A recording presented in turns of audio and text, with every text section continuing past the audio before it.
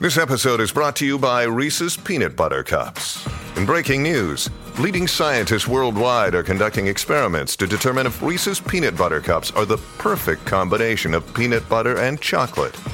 However, it appears the study was inconclusive, as the scientists couldn't help but eat all the Reese's. Because when you want something sweet, you can't do better than Reese's. Find Reese's now at a store near you. You are listening to the new Mutual Audio Network. Welcome home. The following audio drama is rated PG for parental guidance. The Comedy Forecast Network. Let's dog-ear this for now. This is Comedy Forecast, episode 703, Dog Days of Podcasting Edition, Spawning a New Name.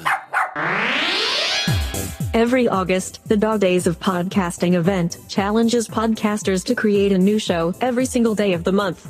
Or at least as many days as they can. Comedy Forecast has been a participant virtually every year since the challenge began. During last year's event, we looked at one odd news story each day. And we're doing it again this year. Be sure to subscribe, so you never miss an episode. And, to hear all the content being created by everyone participating in this year's event, go to dogdaysofpodcasting.com. Thank you. Well, hi there, Clinton here, and here is today's odd news story. We've seen what people would do for a Klondike bar. Now, what would they do for an entire meal? A Taiwanese restaurant recently found out when it came up with a promotion that would make any morning drive time DJ jealous. By the way, do they still have morning drive time DJs? Or morning drive time?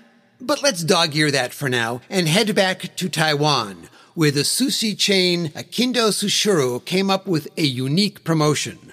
For 2 days, the chain offered free food to any party of up to 6 people if anyone in the group could produce an ID that showed their name contained guayu, the Chinese character for salmon. Okay, great. 2-day promotion, free food, a splash of publicity, and we're good, right? Well, no. Unfortunately, the restaurant chain owners had apparently never heard of this little thing called the Internet. On the first day of this Salmonapalooza, dozens of people and their chums received free food. Whoa, who knew so many people had maritime monikers? Well, they didn't, until the promotion was announced, that is. When word began to spread about this not-so-fishy fish deal, people began legally changing their name to salmon. According to Taiwanese law, people have the right to change their name up to 3 times during their lifetime. During the promotion, Taiwanese officials report that about 150, mostly young people, officially changed their name with the government offices. But at least they chose the new names responsibly. Here are a few examples. Salmon Prince, Meteor Salmon King, Salmon Fried Rice. And in an attempt to cover all the bases, one person took the name Chen Loves Taiwan Abalone Tuna Salmon Snow Crab Sea Urchin Scallop Lobster and Beef Mayful Palais de Shine Regent Hilton Caesar Park Hotel Royal. Beef? How did that get in there? Wouldn't it be great if after all that, officials had to shorten the name on the ID to just Chen Royal? By the time the seabed settled, one college student said that he and his friends had eaten the equivalent of more than $235 in sushi after he changed his name to Explosive Good-Looking Salmon. Now, all good things come to an end. So when the promotion was over, everyone began changing their name to something less surf-related.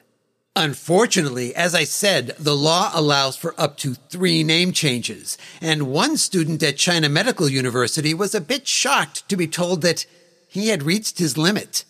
So say hello to your new doctor, Dr. Chang Salmon Dream. But for now, that's it. We're done. Bye-bye. Episode contents, including story and music, by Clinton Alvord. Copyright 2021. All rights reserved.